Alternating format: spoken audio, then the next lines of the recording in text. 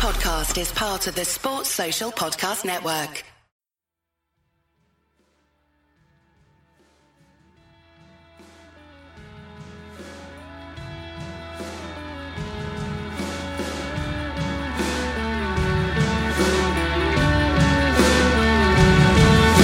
Hello and welcome to the Wiz and Ashes Daily Podcast, sponsored by Travel Bag, creating holidays packed full of memories since 1979.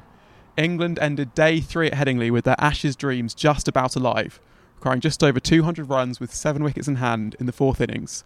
Joe Root was the star, finishing unbeaten on 75, and he received able support from Ben Stokes, who made 2 off 50 balls after his first innings aberration, and Joe Denley, who gritted out a half-century after England had stumbled to 15 for 2 early on. It was a gloriously old-fashioned, attritional day of Test cricket, and we might yet be in for a finish for the ages.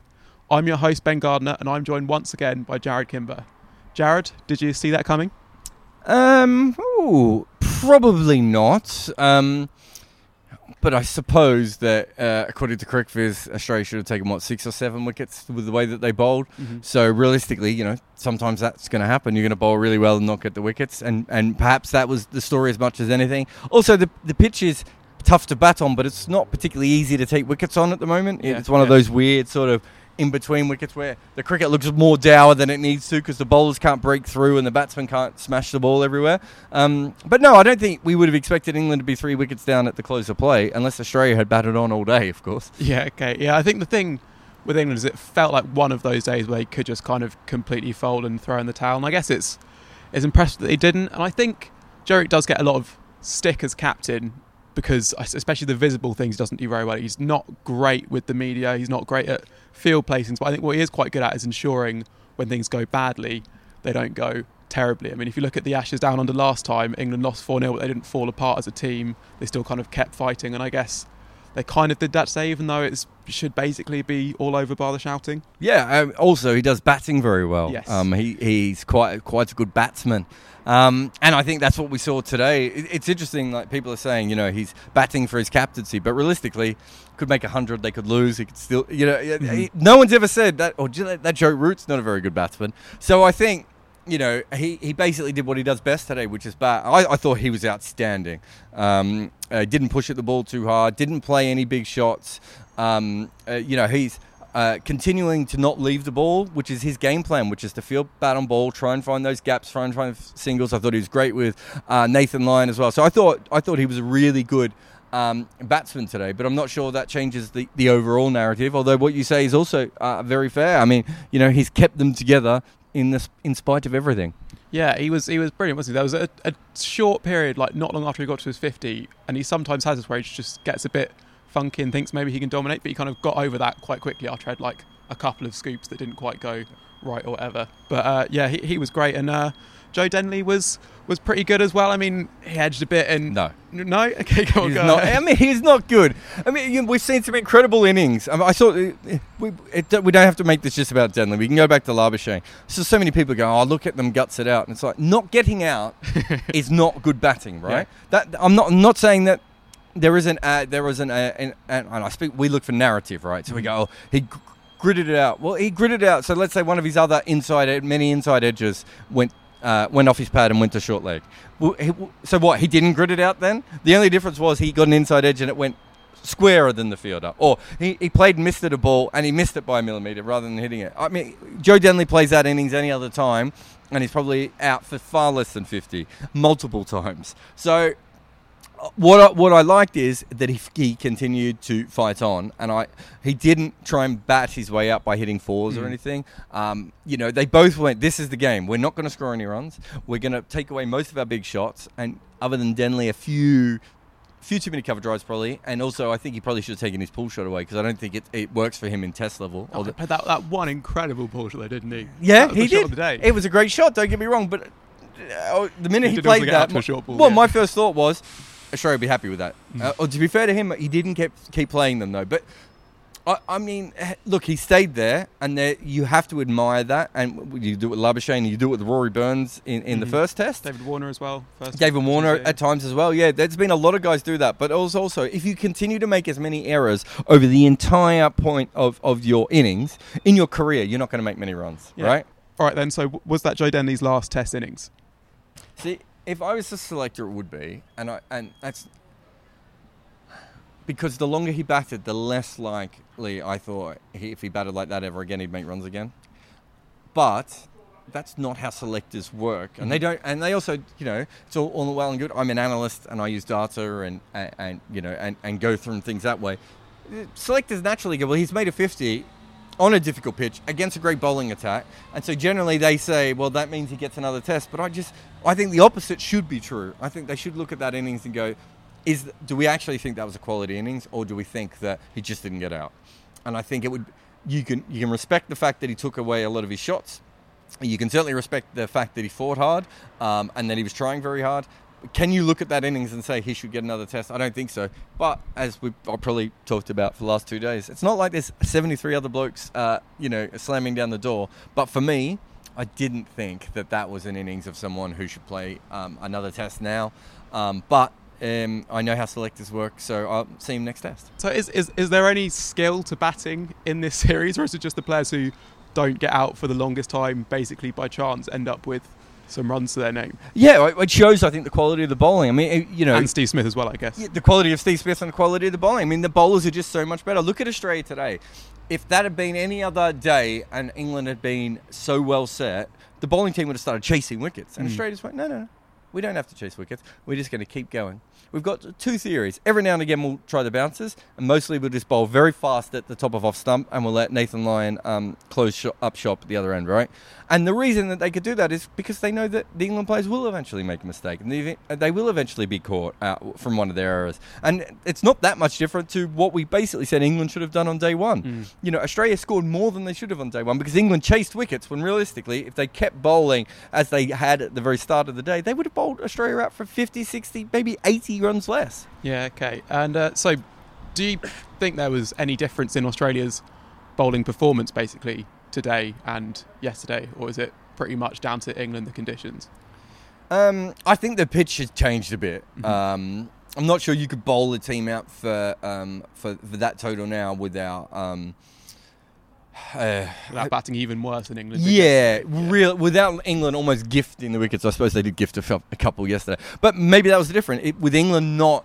I mean, England went out of 3 of their wickets were to half volleys yesterday. You take that out, which other than a couple of Joe Denley wafty drives, they basically did. Joe Denley and Joe Root took that shot out, and suddenly it was very hard to get wickets. And I think that the pitch is harder to get wickets on now than it was yesterday, but it's still not easier to bat on, and that's the kind of surface it is at the moment. I can't remember who it was. It was a former player on Twitter said something along the lines of, you're never going to feel comfortable batting on this surface, and that's how Denley and Root looked for most of their innings. But at the same time, it wasn't like at any stage, like the wicket of Denley was about 7-8 overs of incredible pressure from Australia, where they were Hazelwood bowled an incredible spell. Lyon was accurate as anything at the other end, and they built the pressure until they finally got that wicket.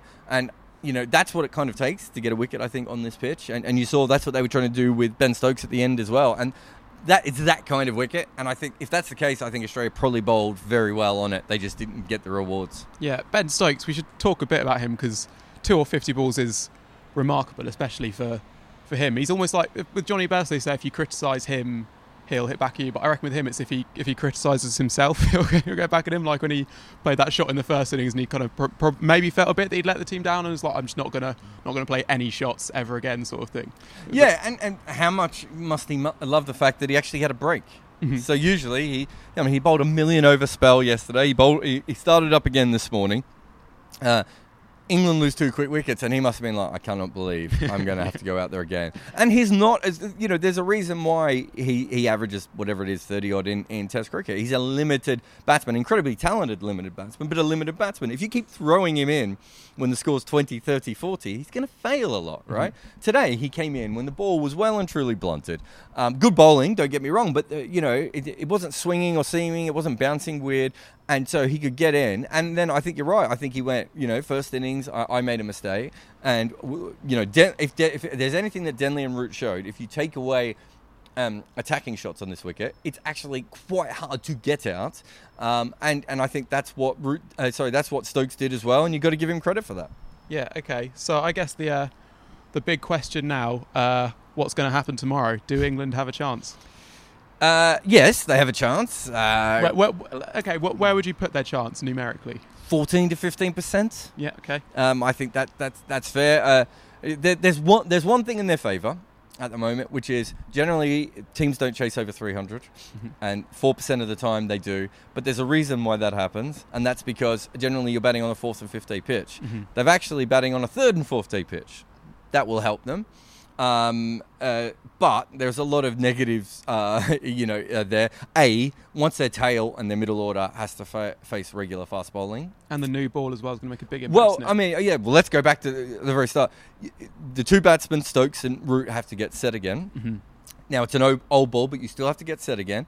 There's a chance of a wicket in the first 10 overs then, right? And if there is a wicket in the first 10 overs, that means there's going to be another batsman coming out to face either the end of the old ball or the start of the new ball. So now you're in a chance where you could lose 3 wickets before lunch. If you lose 3 wickets before lunch, you're 6 wickets down. Their scoring rate is never going to improve on this pitch. I'll be shocked if they could score any quicker or much quicker tomorrow than they did today. A lot of runs to get. Suddenly you got the pressure, and then you've got Pat Cummins, James Pattinson, and Josh Hazlewood bowling very fast. Once you get past Bairstow especially, which is possible, as I said, with those sort of early wickets in the first session, I don't think we're going to see a lot of very good innings from lower order players because of the quality of the bowling, and also because this is just a tough wicket to bat on. So if that's the case, you would assume Australia will win, and everything sort of tells you that in the history of Test cricket that's going to happen. And occasionally we see something magical. We've seen some incredible things at Headingley. We saw Moeen Ali almost bat an entire day. Well, Moeen Ali basically batting an entire day against Sri Lanka. Yeah. We saw the West Indies chase an incredible total here. If you go back to Mark Butcher, there's been some incredible chases at this ground. So there is.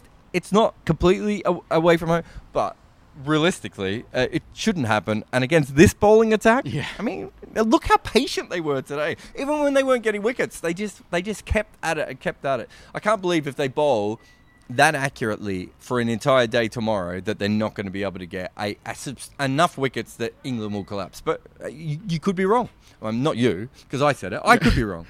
You could be wrong as well. Yeah, well, I think I was certainly wrong because about 5 p.m. today, I just completely lost my head and convinced myself England were going to do it. Yeah, I just felt like it's going to be one for the ages, and it's not going to happen. But that's what the game does, and that's why the game's great. And the reason that I have looked into this so much is because I've done it, and I've now probably spent more time researching 4th innings chases than anyone in history because I'm so interested in the psychology that we have. The minute there was a good partnership today, I waited for someone to tweet, England are a chance here. And it was Mihir Bose who did it. Straight away, I pounced on it, and I was like, there. And I wasn't trying to have a go at Mihir Bose as to say he's wrong. But there's that certain point where you get this feeling that's just, well, this partnership is permanent now. This is going to go on forever. True, and it never happens. Those long partnerships in chases almost never happen. And generally, teams don't chase over 300. But we always believe, and that's part of the cool nature of Test cricket. Well, it's also the psychology of sport, isn't it? Is you just put so much emphasis on the last thing you've witnessed, don't you? And that's and in cricket, that's especially damaging because you see a batsman block one ball and you think you're never going to get out of here, sort of thing. Yeah, no, you're right. And also, someone said to me recently, "Oh, look how many 300 chases we've had in one-day cricket. So that must be coming to Test cricket." And it's like, well, no one's making a cracker in Test cricket at the moment. So if anything, you would expect this to be even more unlikely. I mean, the levels of unlikeliness in England having a successful chase here are off the charts. But it doesn't mean it doesn't happen. If you 4.5% of chases over 300 are actually chased, there's a reason why that happens. Yeah. Well, a cheery note to end on then. Thanks for listening. This has been the Wisden Ashes Daily podcast, sponsored by Travel Bag, creating holidays packed full of memories since 1979. I've been your host, Ben Gardner. Thanks very much to Jared Kimber. This may well be his last podcast. We're not quite sure, but thanks for joining us anyway. If you enjoyed it, please subscribe on the podcast app or anywhere else you can find, and tell your friends. Thanks. Bye.